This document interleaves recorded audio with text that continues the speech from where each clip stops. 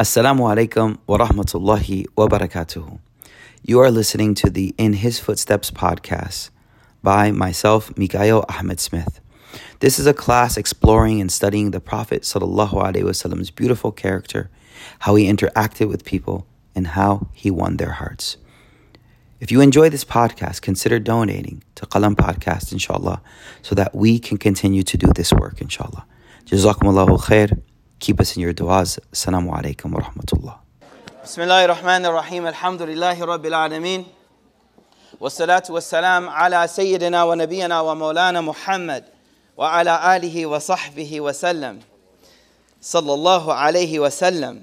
Allahumma inna nas'aluka hubbak wa hubba man yuhibbuk wa hubba amalin yuqarribuna ila hubbik ya arhamar rahimin. We ask Allah subhanahu wa ta'ala for His love. We ask Allah to give us the love of His Habib. The Prophet Muhammad sallallahu alaihi wasallam is Habibullah, the beloved of Allah. And the purpose of this new series we're starting is to develop and cultivate that love for the Prophet sallallahu alaihi wasallam. Because if we get that love, the rest is easy. When you love someone, you imitate their ways, you do what they want from you. And if we love the Prophet sallallahu alaihi wasallam, then that's the best gift that Allah subhanahu wa ta'ala could give any of us. So we're studying the Prophet sallallahu alaihi wasallam's character, his life, and how he won the hearts of those around him. And last week, due to the loss of our beautiful brother Hadi, we spoke about the Prophet sallallahu alaihi wasallam receiving revelation, the Prophet sallallahu alaihi wasallam receiving revelation, and we also spoke about how the Prophet sallallahu alaihi wasallam cried, how he cried. Now, again, for some people it may be like, why do I need to know that? And there's two ways to approach this. One approach is that we know so much about everybody else. We know so much about random people that are famous for whatever reasons, and hats off to their accomplishments. But what do we know about the one who Allah subhanahu wa ta'ala chose to give us this message? What do we know about the one who Allah subhanahu wa ta'ala selected and chose to teach us our way to salvation? So from one perspective, when we know so much about the world, and you know so much about people that don't know you, what about the one who spent nights crying for you? What about the one who spent nights crying for you? And that is how he is described, as he would spend the nights crying for his ummah, me and you, people that he never saw. And the other perspective is to know how he cried helps me understand how someone to emulate. Someone to emulate. For me, it's more personal, and it'll be different for everyone. In one narration, the Prophet ﷺ, he said, "Ana lakum kal walid u'allimukum." I am a father for you, I teach you. And as I said last week, and I'll repeat this because I want it to deeply penetrate our hearts, that the Prophet ﷺ, he's the father, so to speak, for our akhirah life, not this life of the dunya. And so we owe him so much, and we owe him to learn and love who he was. Today's halaqah, I want to talk about two aspects of who he was. Because this is the beginning of this series, I want to focus on the early moments of his life. Sallallahu alayhi wasallam. By the way, hold up, before we get started. This is a halaqah where we will be saying Sallallahu alayhi wasallam so much. And there's a hadith I want to remind you of, where the Prophet Sallallahu alayhi wasallam, he said, the one that will be closest to me on the Day of Judgment will be the ones who did the most salawat or prayed for me. And I don't know about y'all, but my deeds ain't that great. But at least if I can get in that group by just sending more salawat ala Nabi sallallahu alayhi wasallam, what are the shabab? Cheat code. Cheat code, alhamdulillah. They're like, how you get here? I was like, sallallahu alayhi wasallam. That's how I snuck in, alhamdulillah. So we want to look at his early life, before he was a prophet, as a young person, because Allah subhanahu wa ta'ala protected him as a child and a young man from certain vices so that he would be ready for prophethood. But Allah He also made him go through certain things. And I think tonight it would be beautiful for us to look at what he went through as a young person. Now, before I get started, I want to say one more thing, and we'll get right into this one part of his life. They say that the seerah never changes. The stories that we'll read, many of you have heard them since you were young children. In fact, some of these stories we'll talk today, I read them to my children at night. But you know what? First of all, some of us converts, so we're like, bro, I ain't heard none of this before. Alhamdulillah. Second of all, the stories don't change, but you change. And because you change, the story hits different. The story hits different. You may have heard the story a dozen times. Don't approach the story like, oh, I heard that before. La, you're not the same you were when you heard it last year. And so you may gain something different from the story if you come to his life with that openness to learn more about who he was. So we're going to first of all look at some of the early moments of his life, what shaped him, and lessons we can learn from that, number one. And number two, because we spoke about how he cried, it only does justice to speak about how he smiled and laughed. How he smiled and laughed. The intention is what here? The intention is that your love gets so strong that you see him in a dream. If you get it. One of the brothers came up to me this morning. I ain't even going to look that way. Because he's here. And he said, Sheikh. Oh, yeah, he's here. So he said, yo, Sheikh, you know, you said the intention was to see him in a dream. I was like, I sat up. I was like, word? What happened? He was like, yeah, I had a dream last night. I was like, and he goes, I saw you. I saw you. I was like, bro, my bad. Don't worry, man. You know what I mean? I don't know. Next time it's Sheikh Omar or something. I don't know, right? MashaAllah. MashaAllah. I ain't even going to look his way. Beautiful brother. May Allah bless you, inshallah. Ameen. All right. So, bismillah. I want to start. Obviously, this isn't a seerah class. We're taking snippets and portions of his life that we can take lesson from. But I want to begin with how his life begun. We all know that the Prophet ﷺ, when he was born, his father, Abdullah, had already died. So he comes into this world without that father figure. Without that father figure. And I want some of you who had a father that wasn't there, connect to the Prophet who didn't have his father there. So right there, you have a way to connect. Every time you listen to him, it's where your connection lies. So he comes into the world, and the only one there is his mother Amina, who's there for him. And the Prophet ﷺ, at the age of 6, his mother took him to Medina. Well, prior to that, afwan, forgive me. The Prophet ﷺ, the first thing that happened is that the Rasul ﷺ, they had this habit that they would give their children off to a wet nurse in order for the child to grow up outside of the city in the more open area, the more pure Arabic language. So they weren't caught up in all the vices of the city. And so we all know the story. It's a beautiful story of Halima Sa'adiyya. She's from the tribe of Banu Sa'ad, which is further away from Mecca than Ta'if, in the direction of Ta'if, but further away. So Halima Sa'adiyya radiyallahu anha, she tells us this beautiful story about when she came to Mecca in order to take a child. And I want to relate the story to you because I know you maybe have heard it, but it's such a beautiful narration. Halima radiyallahu anha, she says, and I'm reading her words. She says, Kharajat, that we left from our city. We left from our city in order to go to Mecca. And she says that I had my husband with me, and we were going in order to look for a child. And the idea was if we took a child to wet nurse, then we would take this child back, and then the father would take care of it. He would take care of us and pay us for that work that we did. She says, but this was a year that was extremely dry. There was no rain, and so it was really hard on us. لَمْ تُبْقِ لَنَا شَيْئًا. She says we didn't have much.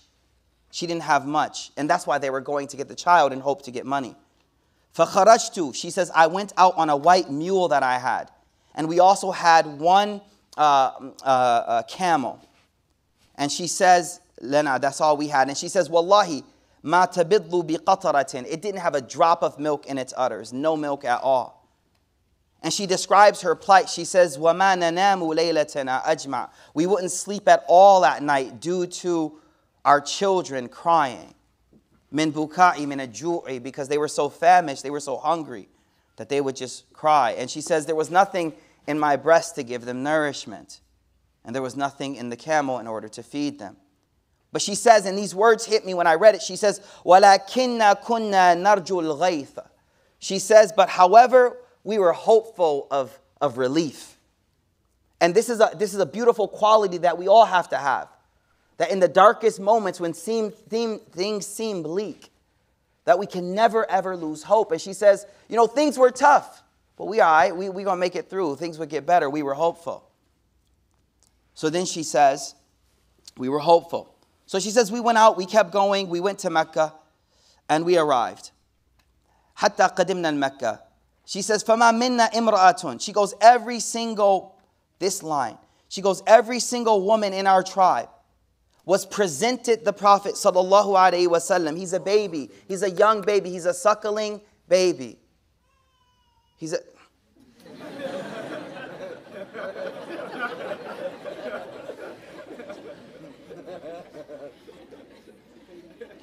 He was a suckling baby. He's a suckling baby. And she says these words. I want you to think about who it is. She says, there was no woman in our group except that they were presented the Prophet ﷺ and they rejected him. فَتَأْبَاهُ. They rejected him. They didn't want him. And they used to say, أَنَّهُ يَتِيم. He's an orphan. How are we going to get paid from his father? He doesn't have a father. So why would we take him? So I need you to understand that when people overlook you in life, it doesn't speak of you, but it speaks of their inability to see the greatness within you. That's what no, seriously, just a lot of times in life, you will get picked over. You will get looked on. Somebody, you ain't going to get picked. She going to be like, no, I want to marry you. Real talk. Or whatever it may be. You get last to get picked up in the basketball game. I don't know. There will be moments in life where you're overlooked for the promotion, whatever it may be.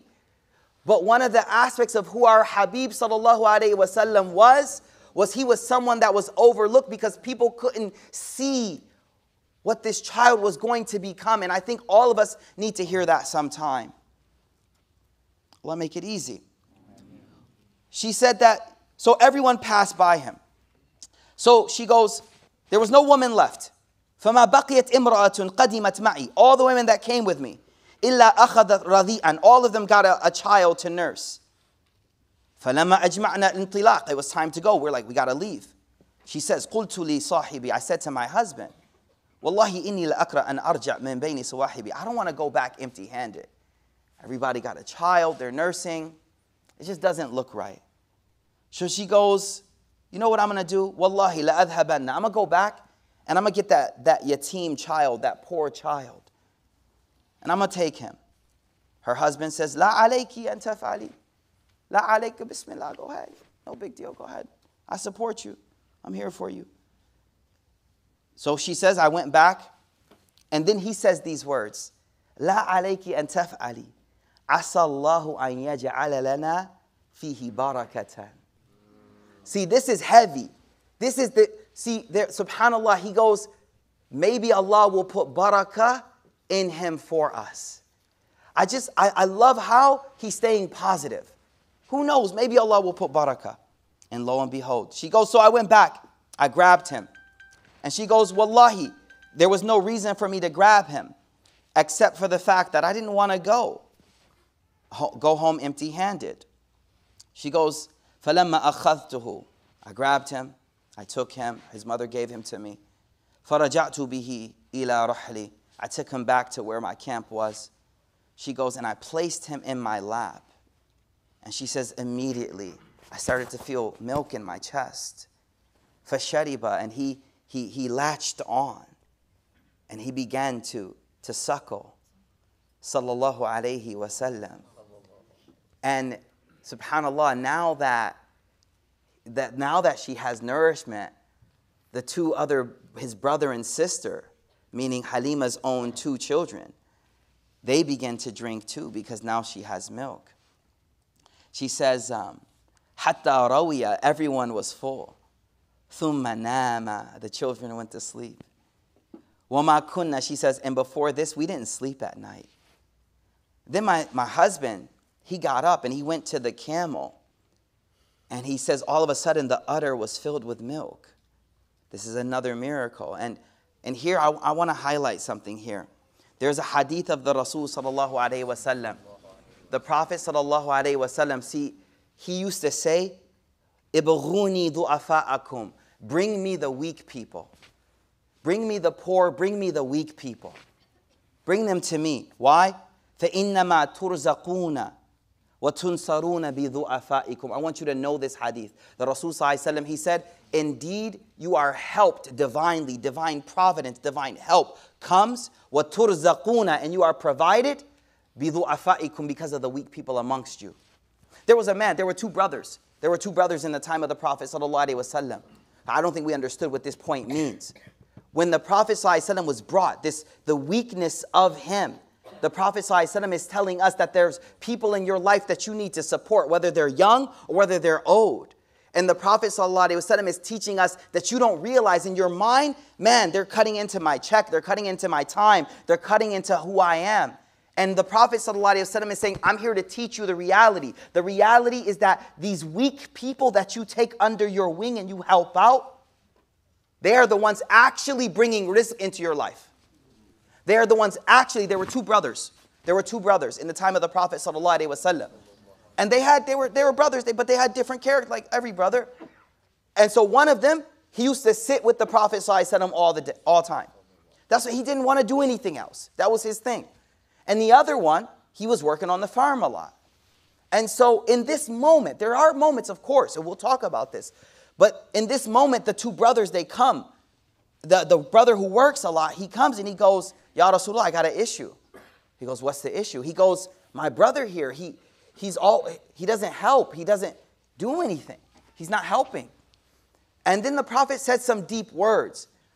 Now, and I want us to understand this imbalance because we will talk about the importance of work. That's no doubt. The Prophet taught that. But in this moment, he had to teach a deeper lesson. And the deeper lesson, he says, لَعَلَّكَ تُرْزَقُ بِهِ. He said, you don't realize that perhaps he's the reason why you're getting more rizq. I know people that live this reality. I know people with 3-4 children. He adopted another child. And I'm like, Habibi. He's like, rizq. Rizq. He goes, Wallah, he brings so much rizq. He brought his rizq. My teacher used to say, you don't realize, subhanAllah, before the child comes, there's no milk. Literally, the child comes, the rizq comes with it. The rizq comes with it. So this hadith is profound. The hadith reminds us in this moment where the baby Muhammad ﷺ was brought in.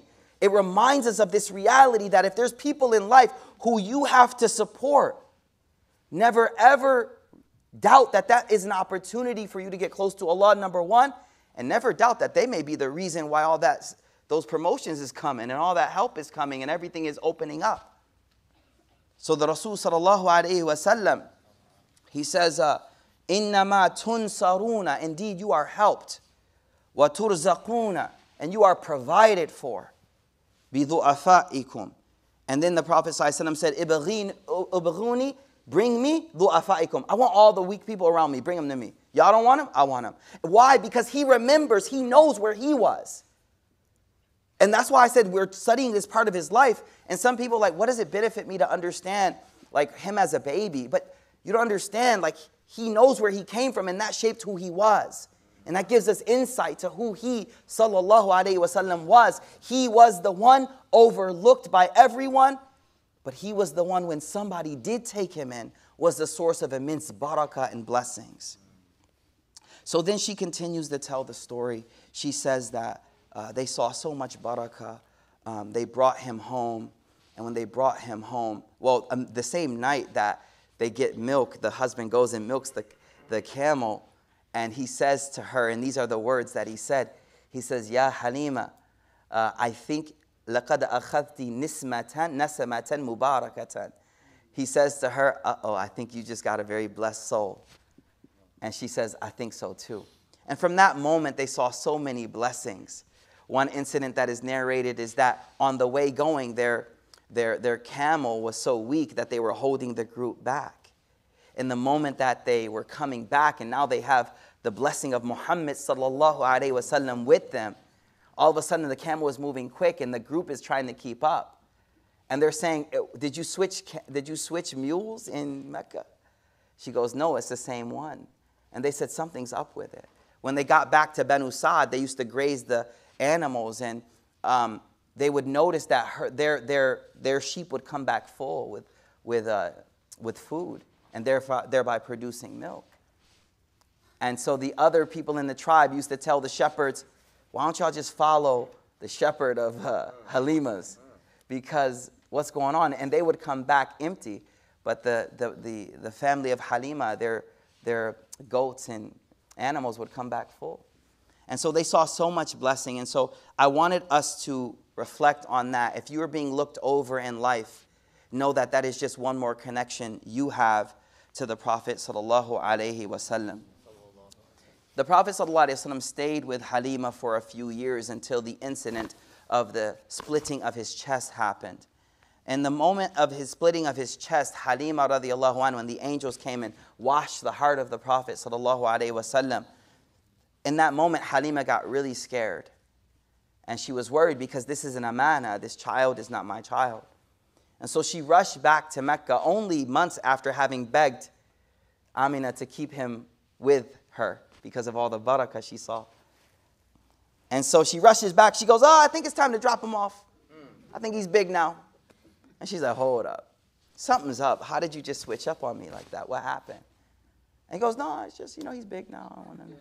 And she pressures a little bit. And she goes, no, something did happen and I'm worried.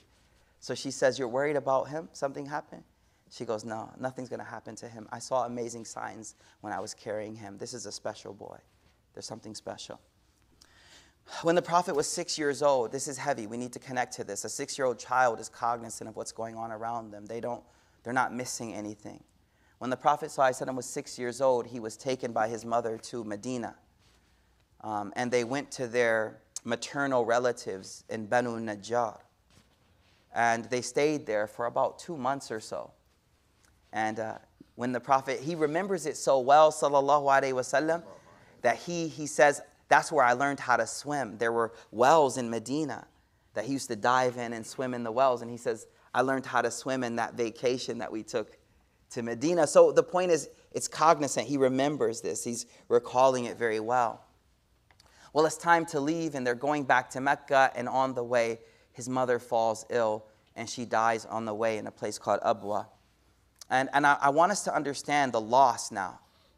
Today we're going to talk about how much he smiled, and it's amazing when we study it. But I need you in this moment to connect to the pain that he went through as a young boy. He doesn't have a father. He's overlooked as an infant. Tayyib, he can't remember that. Okay. But then when he comes back to his mother in those years now, he only has a few years with his mother before she dies, and he loses his mother. At this moment, he's given over to his grandfather. And his grandfather, and this is the point I want us to all connect to, his grandfather recognizes how much he's lost, and Abdul Muttalib does what? He honors this boy. Because just because people have lost someone doesn't mean you can't come in and fill the gap and make them feel like they've lost nothing. It doesn't matter who you've lost. What matters is who you have around you now. And all of us in this room can be there for someone. Abdul Muttalib used to have a little spot that no one could sit except him. And all of his sons would sit around, and if anyone sat on it, they would push him away. One day, Muhammad sallallahu alaihi wasallam, he was young, he's 7 years old. He comes and sits there, and everyone's like, move, move. And the Prophet and Abdul Muttalib goes, leave my boy alone. And he was the only grandson that was allowed to sit there. He's able to benefit from this unconditional love. 2 years later, he passes away too. He loses someone else. He loses someone else. He loses Abdul Muttalib. Now, I want to focus on this moment because at this moment now, he's passed over to a loving uncle who we all know in the seerah, Abu Talib. And Abu Talib serves as this protection. We spoke about it last week. Abu Talib was his outward protection, but Khadija was his in-the-house protection. We'll get there, inshallah. When the Prophet ﷺ was around 12, he did what everyone does. He got busy with earning livelihood. He got busy with taking care of alleviating some of the burden of Abu Talib. And here's what I want to focus on for a moment here. The Prophet ﷺ, one hadith, this is in Sahih Bukhari. He's about 17-ish, 16, 17-ish. And I want to focus on this moment. One day the Prophet was with the Sahaba. This is later in his life, way later. He's a Prophet now. The Sahaba are with him. And Jabir bin Abdullah, he says, Kunna ma'an nabi. We were with the Prophet sallallahu alaihi wasallam. Bimarra dhahran, in this one place. And we were knocking down leaves off a tree for the goats and the sheep to eat from. And the Prophet sees us doing it and he goes, Alaykum bil aswad.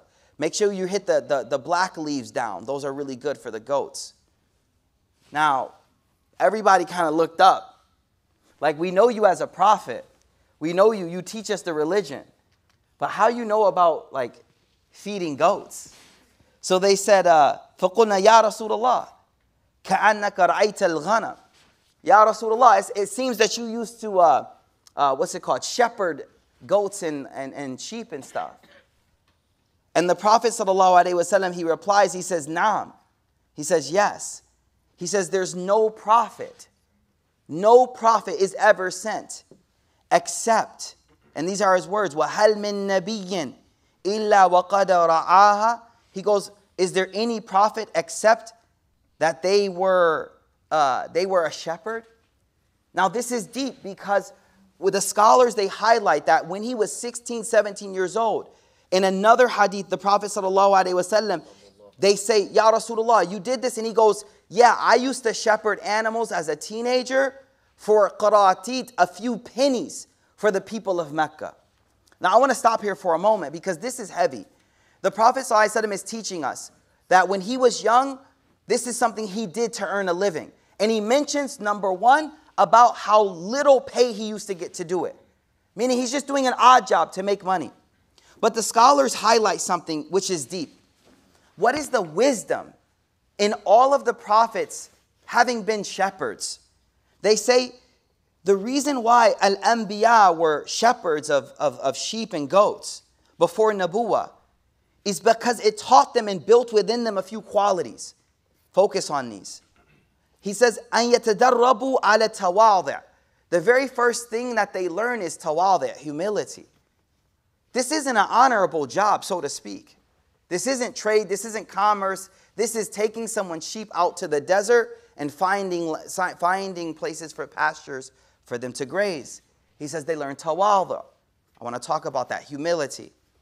وَيَتَمَرَّنُوا عَلَى. Listen to this. And through dealing with this herd, they learn the qualities that they're going to need later in life as a prophet of Allah, dealing with different people. They say, يَحْسُلُ لَهُمْ حِلْم. They get forbearance.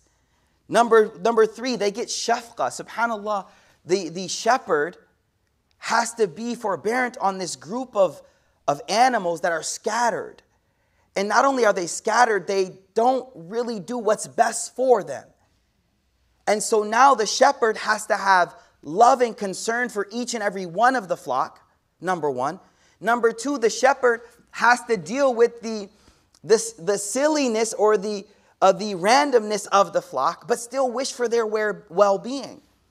And so, one of the scholars, he says, إِذَا صَبَرُوا عَلَىٰ رَأِيهَا. They have to have patience, and they have to gather them together after they have been scattered. They have to find places for them to be nurtured.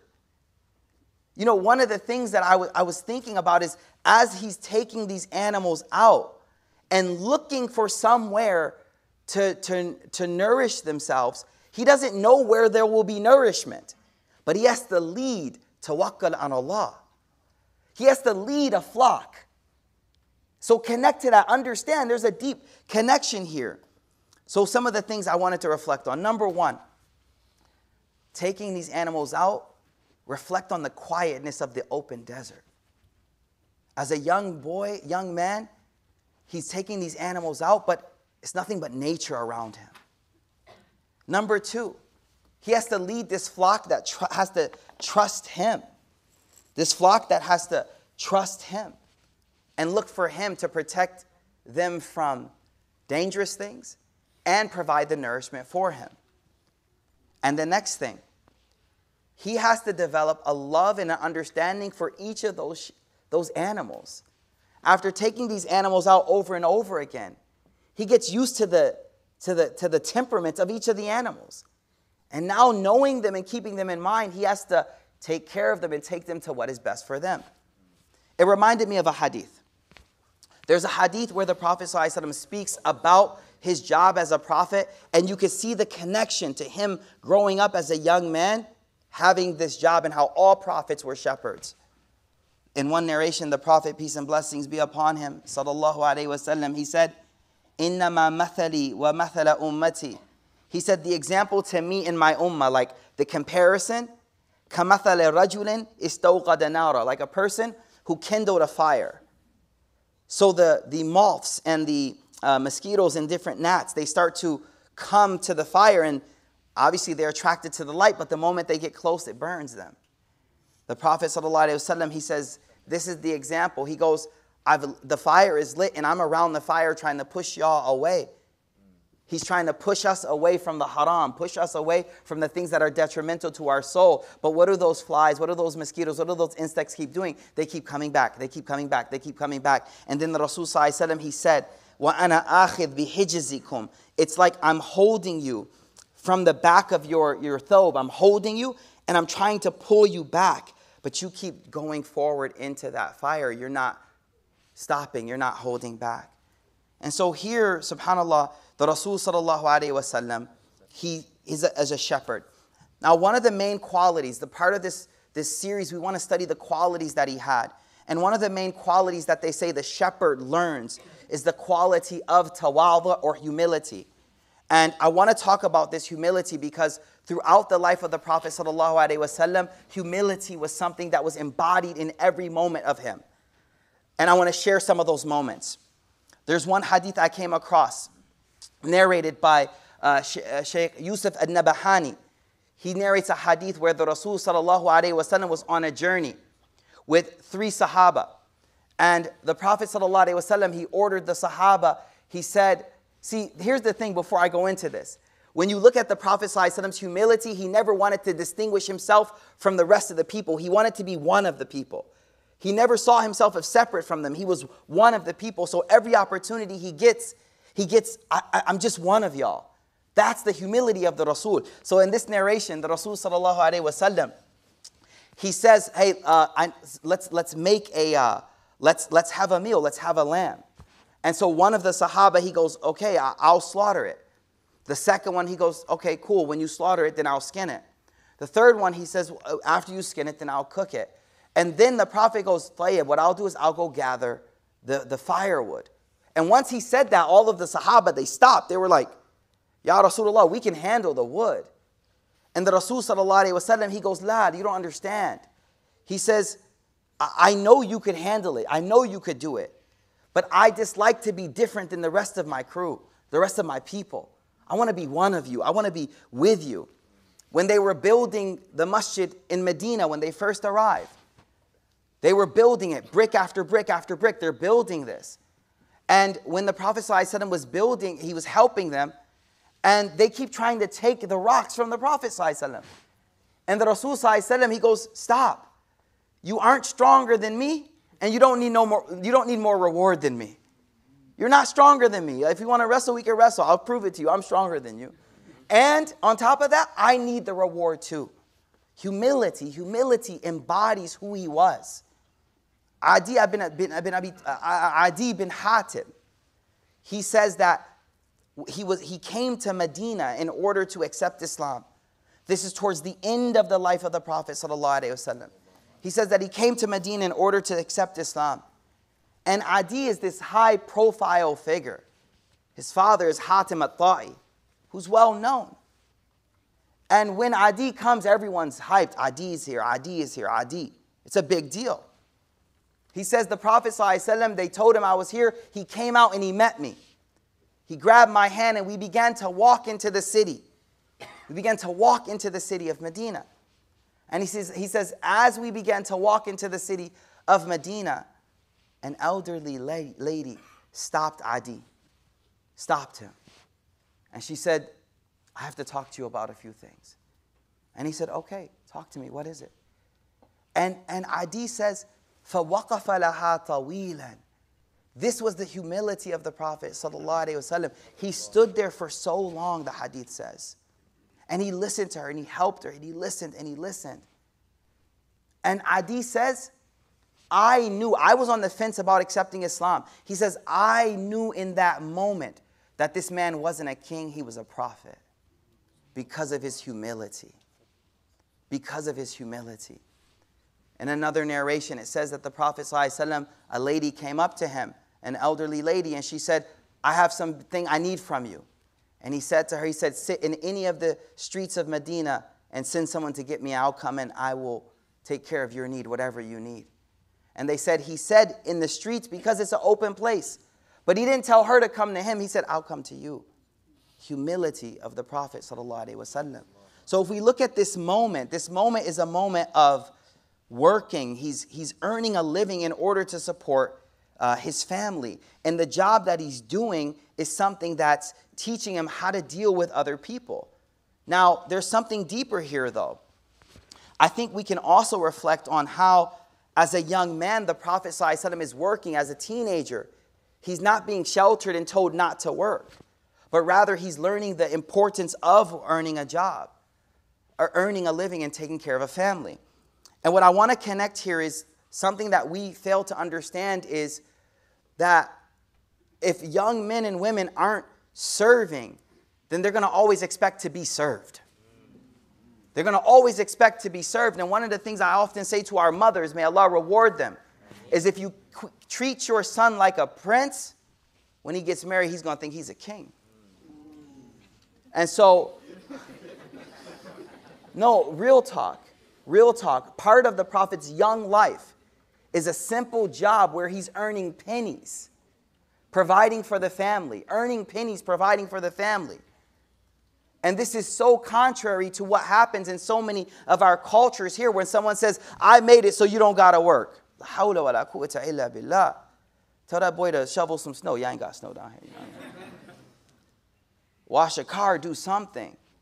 Earn a living. Stand on your feet for a few hours so you know what it feels like. Stand on your feet for a bit. And this is what shaped who he was. He was out in the desert trying to earn just a few bucks in order to alleviate what Abu Talib was going through. This is what made him who he was. Now check this.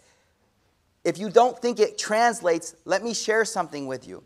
There's a narration that we talk about what was the Prophet ﷺ like as a husband. Now listen closely. Aisha radiyallahu ta'ala anha, she says, somebody asks her, قِيلَ لِعَائِشَةَ مَاذَا كَانَ يَعْمَلْ رَسُولُ صَلَّى اللَّهُ عَلَيْهِ وَسَلَّمَ فِي بَيْتِهِ. Again, we want to walk in his footsteps. Let's be real. She says, someone asked her, oh Aisha, what was he like at home? What was he, sallallahu alaihi wasallam, like at home? Now, I want you to make the connection. We saw how he was as a teenager working hard, not expecting any handouts at all, working hard, grinding, as we say. Now, how was he as a husband, though? She says, قالت كان بشر من البشر. She goes, and she uses the word bashar, not rajul. She goes, he was a guy like other guys. And she goes, yafli thawba. He used to clean his clothes, patch his clothes. He used to take care of if his clothes had a hole in it or something, if he had to clean it, he would clean it, he would patch it. Meaning he didn't walk in the house like, oh, it's got a hole on it. Yo, can you take care of that real quick? La, she goes, the Rasul sallallahu alayhi wasallam, when he would, at home, he would yafli thawba. He would clean his own clothes. And then she goes, وَيَحْلِبْ شَاتَ. And he would go on his own and milk the goat. He would go milk the goat. What I'm trying to show you is that the young Muhammad sallallahu alaihi wasallam was one of, I do it myself to provide. And the older Muhammad sallallahu alaihi wasallam as a husband was not one to say, just serve me now. And I understand as a parent the compassion we have towards our children. We want to give them everything. But we have to instill in them qualities that will make them the best human beings, what made us who we are. وَيَحْلِبْ شَاتَ. He would milk the goat himself. And then she says these words, and these are from Aisha's words in the Sahih. She goes, وَيَخْدِمْ نَفْسَ. Allahu Akbar. Yakhdim, the word is khadama. Yakhdim means serve. وَيَخْدِمْ نَفْسَهُ. He would serve himself. Now, how different is that in contrast to our culture? How different that is contrast. And when we talk, I spoke about this briefly last week, when we talk about one of the reasons I wanted to walk in his footsteps is to get that true picture of prophetic masculinity. The Prophet ﷺ's idea of in the house is I'm serving everyone. And I'm not expecting to be served. And that's who he ﷺ was. And what I want us to understand is, again, I'll say this statement again. If moms, and we love you, we love our mothers. But if you treat them like a prince, you're creating a wreck, man, for that wifey who's going to be his wife someday. The narcissistic tendencies of being served and I should be, don't even know how to turn the laundry, the washing machine on. You'll be like, yo, turn the dishwasher on. I don't know how to do that. Bruh, for real? Real talk, brothers. Real talk. Real talk. The prophetic, she says, he used to serve himself at home. Stop asking your mom to make you tea, bro. Go wash your own clothes, man. And I see a lot of the older heads nodding because they understand what this creates inside of a man. And so the reason I brought this up is because when we look at him working as a young man, it created who he became as Muhammad sallallahu alayhi wasallam. The Rasul sallallahu alayhi wasallam, this was a moment in his early life that shaped who he would become. The role of a shepherd is one that has to look over different people. The shepherd has to care and watch out for danger. This is what prepared him for what he would be. The role of the shepherd is to have deep love for everyone in the flock. Now, how do we connect to this, me and you? There's a hadith. كُلُّكُمْ رَاعٍ وَكُلُّكُمْ مَسْئُولٌ عَنْ رَئِيَّتِهِ. All of you are shepherds, and all of you will be questioned about the flock that you are leading. About his humility, I want to read a beautiful hadith. And the hadith I'm reading to you is one of the most descriptive narrations you will ever hear about what he sallallahu alaihi wasallam was like. Pay close attention to this narration. The narration is reported by Hind ibn Abi Hala. Now let me tell you who this is. Khadija radiallahu anha had sons from a previous marriage. And when the Prophet ﷺ married her, those sons were in the house. And these sons fell in love with Muhammad sallallahu alaihi wasallam. The same way Zayd fell in love with the Prophet sallallahu alaihi wasallam. So Hind narrates this hadith. Now, Hassan, the son of Ali, he says, I didn't tell my brother, but I low-key went up to my uncle Hind, and I asked him, can you describe the Prophet for me? Sallallahu alaihi wasallam. And he says, I kept it low-key. I didn't tell my brother. Hassan was trying to get one up on Hussein. Like Ayman and Akram right here, right? Right, he'd be going to the halakas without the other one. I was just joking. So he was trying to get one up on him. He says, after some time, I told my brother Hussein, hey, I went to our uncle Hind, and I asked him to describe me, the Prophet ﷺ. He said, oh yeah, I've been did that. So he goes, oh really? He's like, yeah, I asked Dad too. Dad was Ali radiallahu anh. So now Hussein actually knows more. So he says to Hassan says, can you tell me your hadith now? He goes, yeah, I'll tell you my hadith now. And so this hadith is where Hussein radiallahu anh asked Ali to describe the Prophet ﷺ. And I want you to focus on the humility, because when we walk in his footsteps, you can't walk into his footsteps till you walk in the door with his mentality. You walk in your house with his mentality, now we're walking in his footsteps. So listen to this. قال الحسين, Hussein radiallahu ta'ala an, he says, سألت أبي, I asked my father. This is a long hadith, but it's detailed. Take notes and remember it. عن دخول Rasulullah. I asked him, what was the Prophet like at home, sallallahu alayhi wasallam? قال كان إذا آوى, when he would come home, جزأ, he would split up his time. Allahu Akbar. He would split up his time. ثلاثة أجزاء, into 3 portions. SubhanAllah, I want to stop for a moment. Don't front. How many videos on YouTube have you watched about how to spend your day? How to divide my time? How I stay productive as a Muslim? I don't know, right? I already know. How come we've never heard this hadith about how he split up his time, sallallahu alaihi wasallam? It's an epic moment for some of us. So listen closely. He says he would split up his time into 3 portions. Juz'an lillah. This is when he was home only, home in the house. Juz'an lillah, 1 portion of time for Allah. Wa juz'an li ahlihi, 1 portion of time for his family. Wa juz'an li nafsihi, and 1 portion of the time for himself, his own needs. Thumma, then he would take his portion and split that in 2. Allahu Akbar, okay.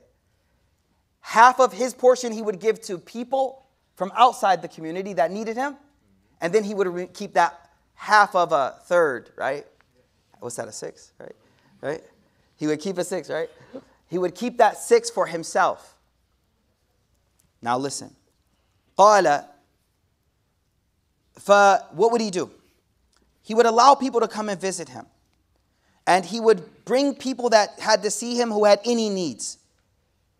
فَمِنْهُمْ ذُو حَاجَةٍ, some people had 1 need. Some people had 2 needs. Some people had so many things. فَيَتَشَاغَلُ بِهِمْ, he was busy serving them, talking to them. What do you need? Talking with them. وَيَشْغِلُهُمْ فِي مَا يُصْلِحُهُمْ, this is deep. He would busy them in what was good for them. So he would give them things to do that would be good for their akhirah. Hey, why don't you work on this? Why don't you focus on this? Why don't you do this? وَإِخْبَارِهِمْ بِالَّذِي يَنْبَغِي, and he would tell them what they needed to do in their lives and to help them. And then he would say to the people in the gathering in his home, لِيُبَلِّغِ الشَّاهِدْ مِنْكُمَ الْغَائِبِ, whoever's present, make sure you tell those who aren't present. And whoever has a need but can't reach me, if you're able to help them get their need to me, Allah will make you firm on the day of judgment. What he's teaching the people here is some people don't know how to express what their needs are. And if we become people that help them, we're helping them, and Allah subhanahu wa ta'ala will make us firm on the day of judgment. He says that in this gathering, لا يذكر عنده إلا ذلك. In this gathering, he would only let that go down. That's all that was spoken about. What was good for people, what they could do, what could better themselves. There was no like extra talk. That was for another time. And next, he says that وَقَالَ وَكَانَ رَسُولُ صَلَّى اللَّهِ and then Hussein asked Ali, okay, tell me what he was like outside the house, when he left the house. So Ali radiallahu anh, he says, first thing, كَانَ يُخْزِنْ لِسَانْ إِلَّا فِي مَا يَعْنِي. He used to be very careful about what he spoke. He would only speak about things that concerned him. وَيُؤَلِّفُهُمْ. He used to make people feel very comfortable. In a gathering, subhanAllah, I see so many new faces. He would make people feel comfortable. Make them feel, وَلَا يُنَفِّرُهُمْ. He would never ever push people away from the gathering. وَيُحَذِّرُ النَّاسِ. He was out, he would warn people about things that would be harmful for them. And listen to this. If this is something we can act upon to become more like him. وَيَتَفَقَّدُ أَصْحَابَهُ. He used to miss people when they were absent. He used to miss people. Have you ever like missed a day at class and that one dude hit you up like, yo, Muhammad, where you been? And you wonder, subhanAllah, or have you ever been gone for a week and nobody even messaged? And you wonder, subhanAllah, do they even notice I'm there? The prophetic quality, يَتَفَقَّدُ أَصْحَابَ. Anytime someone was missing, like, yo, where's such and such? Where's such and such? وَيَسْأَلَ النَّاسِ عَمَّا فِي النَّاسِ. This is beautiful. He would ask people, hey, what's going on in the town? I think this was beautiful because some of us get this picture of just, he wasn't aware of what's happening. But it says clearly, وَيَسْأَلَ النَّاسِ عَمَّا فِي النَّاسِ. What's going on? What's everyone up to? وَيُحَسِّنُ الْحَسَنِ. If something was good, he'd be like, oh, that was amazing. وَيُقَوِّي. And he would strengthen it. If something was bad, he would, oh man, that's horrible. He would weaken it. He was balanced. He was balanced. What were his gatherings like? قال كان رسول الله صلى الله عليه وسلم. This is deep. لا يقوم ولا يجلس إلا على ذكر الله. Anytime he got up or anytime he sat down, there would be some little level of dhikr of Allah. SubhanAllah. Even at work. SubhanAllah. Alhamdulillah. When he would sit down, we would get up. SubhanAllah. Every seating and everything, he would remember Allah. وَإِذَا إِنْتَهَا إِلَىٰ قَوْمٍ. Humility. I wanted us to focus on his humility. He's taking a sixth of his day and he's making that for people. Whatever you need, come. I'm here for you. Now the next part says that the Rasul sallallahu alaihi wasallam, إِذَا أَتَى عَلَىٰ قَوْمٍ. If he came to a group of people that were sitting down, he would sit at the end of the gathering. I called you up. Don't worry, I got you. Habibi. He would sit at the end of the gathering. Now, but this is different for the Rasul sallallahu alaihi wasallam. The Prophet ﷺ doesn't want to be distinguished. So when he would come to a gathering, he doesn't want attention, everyone looking at him. So he would just sit right in the back, where everyone is, he would just sit right there. That's it. Stay humble in the back. No one even knows he's there. وَيَأْمُرُ بِذَلِكَ. He didn't ever want someone to stand up, move their spot, and he sit there.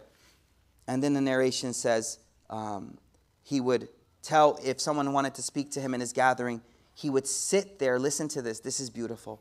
He would sit, sallallahu alayhi wasallam, with the person until that person themselves turned away and was ready to go. You know, sometimes someone's like, you could tell, all right, bro, dip, bro. All right, cool. You got to go. I see you. All right, cool, peace. La, he was there for you. And until you were done, he wasn't done with you. The greatness of the Prophet ﷺ is that he saw greatness in everyone else. And he didn't think of himself as great. Our problem is we think we're the main character energy again, right? We think it's all about us. And for him, that wasn't the case. The narration says that he would never refuse anyone that asked for anything if he had it. And if he didn't have it, he would speak good words to them. He would open his character for them, to the point where he became like a father to him. Last week, we spoke about the Prophet ﷺ and how he cried. This week, I want to speak about and highlight a part of who he was and how he laughed and smiled. There's a beautiful narration and chapter that I'm going to read from about what his smile was like. I chose this one specifically because we read about how much pain he went through as a young boy. And if anyone has a reason to be upset and mad at the world, he does. If anyone has a reason, father gone, mother gone, grandfather gone, uncle died not believing in my message, you name it. But despite that, the narrations say this. Abdullah bin Harith, he says, I never saw anyone who smiled as much as the Messenger of Allah sallallahu alayhi wasallam. Jarir bin Abdullah al-Bajali, he accepted Islam in the last year of the Prophet's life, sallallahu alayhi wasallam. He says, every time I looked at him, every time, he never met me except that he had a big smile on his face. Now, there are narrations that say about his character that he, sallallahu alayhi wasallam, was da'imul ahzan, that he was always huzn, sad. So the scholars, they tried to reconcile, how did these narrations say that he was always sad and this? The narrations are easy. See, when he was by himself, he was in thought. He was in deep thought about akhir, about life, about reality.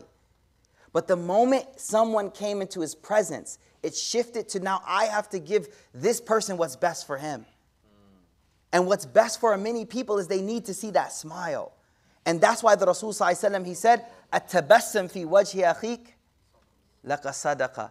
To smile in the face of your brother. You know, they say smiling is like yawning. It's contagious. You got to be working real hard not to smile when somebody smiles at you.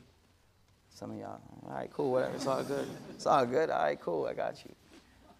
The Rasul ﷺ gave you a smile because that is what's going to help the one with him. So when he was by himself, he would be in deep thought. He's thinking about akhir, he's thinking about Allah. But the moment someone came into his space, now it's not about me, it's about putting you where you need to be. So Jarir bin Abdullah al-Bajali, he goes, I accepted Islam in the last year. And every single time I saw him, he was smiling. What was his laughter like? Aisha, she says, I never saw the Messenger of Allah bellowing in laughter. Listen to this. When we spoke about crying, we saw that the Prophet ﷺ did not allow like this wailing, but he allowed crying. Similarly with laughter, it's balanced. When you look at the Prophet ﷺ's character, it's balanced. So she says, I never saw him like bellowing in laughter. In Arabic, it's called qahqaha, like extremely from the gut, deep laughing. La. So she says, however, when he laughed, you could see the back of his throat. It wasn't always that he just smiled, but he laughed and you could see the back of his uvula. In one narration, the Messenger of Allah ﷺ would not converse. He would not speak except that he would smile while doing so. I want you to picture him and see him. That's what you should be doing right now. The laughter of his companions while in his presence would consist of smiles without sound. And that was out of emulation and respect for him. When the Prophet ﷺ would be taken in laughter, he would cover his hand over his mouth. He would cover his hand over his mouth. There are hadith narrations that speak of the Prophet ﷺ laughing while his molar teeth were visible. But most of the time, his laughter was just a smile. There's a narration where the Prophet ﷺ said, I know the first man to enter paradise and the first man to exit from hell. A man will be brought forward on the day of judgment, and it will be said, present his minor sins or her minor sins before him or her. And the major sins will be hidden. Now the person is seeing their sins, their minor sins. Imagine that. The person will be seeing their minor sins presented. This ain't even the big sins, these are the small ones. And the angel will say, you did such and such on this day, you did such and such on that day. And the person will acknowledge them and say yes, and they will not deny them. But the person is fearful over their major sins that they haven't even seen. Then it will be said, give him a good deed. Allahu Akbar. Give him a good deed in place of all these sins. When the man hears that, he'll object and say, Ya Allah, there's sins you forgot. And you see how you smiled and laughed? The Prophet in that moment, he smiled and laughed so much that his molars were visible. When he narrated that hadith. When he narrated that hadith, he laughed. There was another, I really debated whether to share this one with you. Because I don't know if you could appreciate the humor in the moment. But I'll try my best. It was his sunnah. It was the Battle of the Trench. It was a war. We were being attacked by an oppressive group of people surrounding Medina. And the Prophet ﷺ is fighting back. We're fighting back against this army that is attacking us. And on the other side of the trench, there was one of the forces attacking. He was flaunting and walking proud with his shield. And he would put his shield and move it. He was taunting us, mocking and taunting us. And Sa'd bin Abi Waqqas, he was a very good archer. So he puts his bow and he shoots. And right when the guy puts his head out, it hits him. And when he falls back, his feet go up in the air. Prophet started cracking up laughing. I don't know if y'all could appreciate it. I appreciated it. I was like, that was mad funny. Caught him. Feet go up in the air in the Prophet's eyes, so them started laughing. The Prophet ﷺ, there's one narration I want to share with you, which is a beautiful one. This is an action you can act upon too, but the Prophet ﷺ, when he narrated this, he smiled and laughed. And that's why I'm sharing it with you. One time, Ali radiallahu an, his ride was brought. And we'll wrap it up after this one. Ali's ride was brought, and he put his foot in the stirrup. And when he put his foot in the stirrup, he said, Bismillah. So it's like, you open the car and you say, Bismillah, right? And then he hoisted himself up and he took his seat. He got in the car, you could say, and he said, Alhamdulillah. So Bismillah when you grab the door handle. I don't know, Allah. And then he said, Alhamdulillah when he sat down. And then he recited, Subhanalladhi sakhara lana hadha wa ma kunna lahu muqrinin wa inna ila rabbina lamunqalibun. He recited the dua that we often read when we're driving or riding in some vehicle. And then after that, he said, Alhamdulillah 3 times, Allahu Akbar 3 times, and Subhanallah 3 times. Allahumma inni zalamtu nafsi faghfirli fa innahu la yaghfir. Oh Allah, forgive my sins, because no one forgives sins except you. When the student narrated this, he smiled and laughed after this. And his students were just sitting there like, Sheikh's tripping, whatever. And the teacher said, why don't you ask me why I laughed? So obviously, Sheikh, why'd you laugh? And the Sheikh says, because when the Prophet ﷺ narrated this hadith, he laughed. And the Sahaba, who were better students than you, they said, Ya Rasulullah, why are you laughing? And he says, what caused you to laugh, Ya Rasulullah? And he said, your Lord is pleased with a servant that commits sins and then knows that there's no one else to forgive him except Allah. So the Prophet, he narrated that hadith and he just said, and they're like, Ya Rasulullah, why'd you laugh? He says, because Allah loves the fact that you know that you commit sins, but you know there's only one Allah to forgive you. So what was the dua? Hold on. Bismillah, Alhamdulillah, Subhanalladhi, the whole dua, and then Subhanallah 3 times, Alhamdulillah 3 times, no, Allahu Akbar 3 times, Alhamdulillah 3 times, Subhanallah, and then, oh Allah, forgive me, فَإِنَّهُ لَا يَغْفِرُ الذُّنُوبَ إِلَّا أَنْتَ. Only you forgive sins. The hadith says all of your sins are forgiven. And the Prophet chuckled. I narrate the hadith so that we can study how he laughed. We do this so that we can envision, picture who he sallallahu alaihi wasallam was. Today we looked at his life as a young man. What was he like? What shaped him to be the one serving the family at home? It was having learned how to serve people at a young age. What made him so compassionate that he would look in a gathering? Hold on, y'all. I know time is up, but hear me. What made him so much that when someone in the gathering was missing, he would say, where's such and such? Because as a shepherd, he was looking for lost sheep. That is what made him who he was. That compassion made him the compassionate prophet, sallallahu alaihi wasallam. And that compassionate prophet as a shepherd learned humility.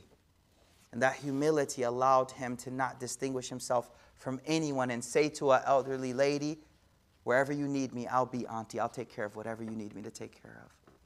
And that is what won the hearts of people. May Allah give us love of Muhammad sallallahu alaihi wasallam. May Allah give us love that allows us to embody who he was sallallahu alaihi wasallam. May Allah subhanahu wa ta'ala make these gatherings a means of our forgiveness. أقول قولي هذا وأستغفر الله لي ولكم ولسائر المسلمين فاستغفروا إنه هو الغفور الرحيم. May he allow us to smile often like he did. Ameen. And laugh like he did, inshallah. Jazakallah khair. I'll see you all next week, inshallah. Assalamu alaikum.